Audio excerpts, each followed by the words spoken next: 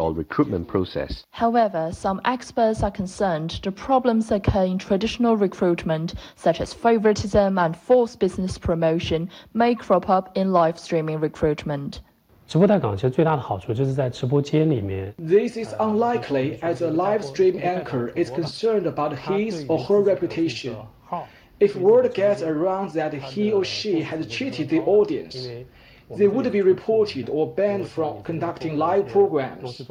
Besides, the platform strictly reviews the participating enterprises and anchors, confirm their qualifications, and ensure the authenticity of the material in the live broadcast. Live streaming recruitment, despite its problems, looks to be gaining ground with Chinese employers. But whether it'll finally replace direct or conventional recruitment is something that ultimately depends on the attributes of various platforms and the type of job. That was Olivia He reporting. Agricultural officials say China will make efforts to secure a bumper autumn harvest and ensure that the grain output for this year stays above 650 billion kilograms. The Ministry of Agriculture and Rural Affairs will strengthen farmland management and better prepare for weather-related disasters as well as plant diseases and pests. China's total grain output increased 1% to over 147 million tons in this year's summer harvest. Officials say the summer harvest has provided solid support in keeping the price of grain and economic growth stable. Jiangsu Province plans to expand its renewable energy consumption to over 15% of the province's total energy consumption by 2025. The eastern province's installed capacity of renewable energy is expected to exceed 66 million kilowatts by 2025. That accounts for around 34% of the province's total installed power generation capacity. The province's renewable energy power generation is likely to help reduce the burning of coal by over 33 million tons annually. Jiangsu is part of China's manufacturing heartland. The coastal province ranked second in GDP among all provincial-level regions in the country last year. The European Commission has cut its economic growth forecast for the European Union and the Eurozone. It projects the EU economy to grow by 2.7% this year and 1.5% in 2023. The Eurozone's growth is expected to come in at 2.6% this year, 1.4% next year. EU Economy Commissioner Paolo Gentiloni says energy and food prices have driven up inflation. We identified risks such as shocks reverberating from an unpredictable evolution of the energy market. We mentioned tighter financial conditions and a global economic slowdown.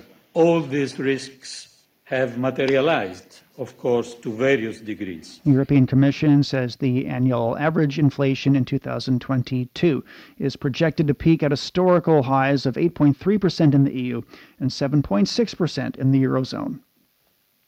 Tesla's Shanghai Gigafactory more than doubled its vehicle exports in the first half of this year.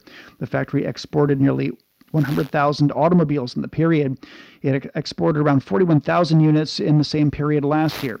In June, Tesla began deliveries of its China-made Model Y in Asia-Pacific markets such as Japan, Australia, New Zealand, and Singapore. In the same month, the company delivered nearly 80,000 vehicles in China. That was up over 170% on a yearly basis. Tesla's Shanghai Gigafactory produced nearly 300,000 vehicles in the first half of the year. You're listening to the Beijing Hour. Coming up in sports, 2 Chinese martial arts athletes take gold at the World Games in Alabama. The Beijing Hour. Hello, I'm Peter Dinklage from X-Men Days of Future Past. You are listening to the Beijing Hour. Hi, I'm Kathy Freeman, and you're listening to the Beijing Hour. Hi everyone, I'm Lang Lang. Welcome to the Beijing Hour. The Beijing Hour, your window to China and the world. 47 past the hour now. In sports, China's Lai Xiaoxiao and Zhang Yaling won 2 gold medals in wushu at the 2022 World Games in Birmingham, Alabama. Lai claimed gold in the women's Taolu Chengchuan final. Zhang Yaling grabbed another gold medal for China in the women's Taolu Nanchuan and Nandao final. The 11th edition of the Games runs from July 7th to the 17th, with athletes from around 100 countries competing. In tennis, China maintained its winning momentum at the World Table Tennis Star Contender European Summer Series. Ma Long defeated 15-year-old Felix Lebrun 3-1 to reach the last 16, while Liang Jingkun overcame Felix's elder brother Alexis with the same scoreline. Lin Gaoyuan was dragged into full games before beating Qiu Deng, representing Germany. Wang Chuqin saw off American paddler Kenneth Jia to set up a round of 16 meeting with Hugo Calderano of Brazil. Other big names, including Timo Boll, also made it into the last 16. China lost to Italy in 4 sets in the quarterfinals of the 2022 Women's Volleyball Nations League. Paula Egonu fired 4 aces and 32 spiking points to score a match-high 36 points for Italy. Gong Shengyu scored 20 for China, while middle blocker Wang Yuanyuan had 5 of China's 12 blocks in the match. Meantime, in another quarterfinal matchup, host Turkey beat Thailand to reach the last 4. Turkish captain Ida Ardem contributed 17 points, including 3 aces and 2 blocks. The semifinals will take place on Saturday when Serbia meets Brazil and Turkey battles with Italy. In cycling, Britain's Tim Pidcock won the 12th stage of the Tour de France and became the youngest man to win a Tour stage on Alpe d'Huez. The 22-year-old rider prevailed from the day's breakaway with an attack 3.3 kilometers into the final climb before winning the stage. Jonas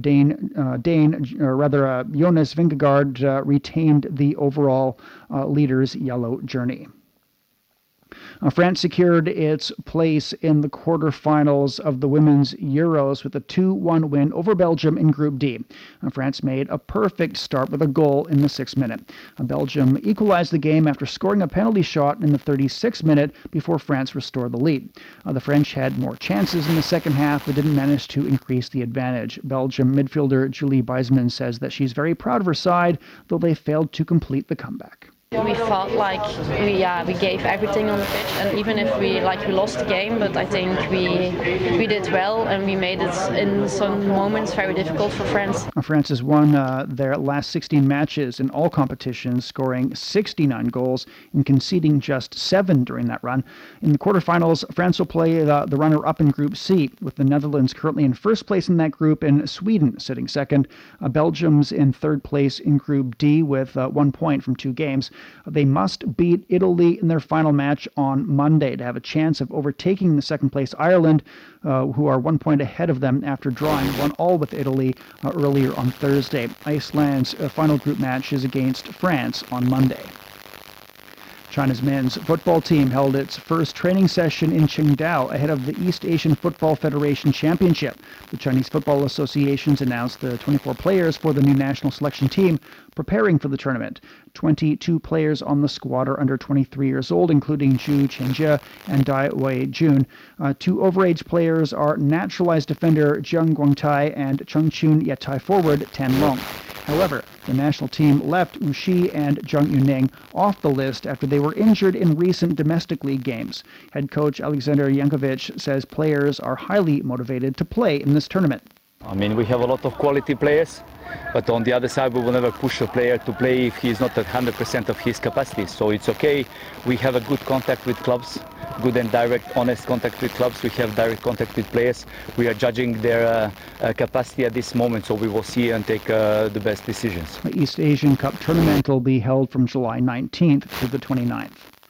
Cristiano Ronaldo is still not playing as Manchester United's preseason tour arrives in Melbourne. The star has asked to leave the club, but United manager Erik ten Hag insisted that he's counting on the star.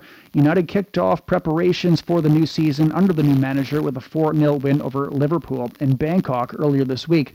They face the Melbourne Victory on Friday as they begin their 3-match Australian tour. France international forward Ousmane Dembele signed a 2-year deal with La Liga side Barcelona after his previous contract expired at the end of June. The 24-year-old says the Spanish club was always his first choice.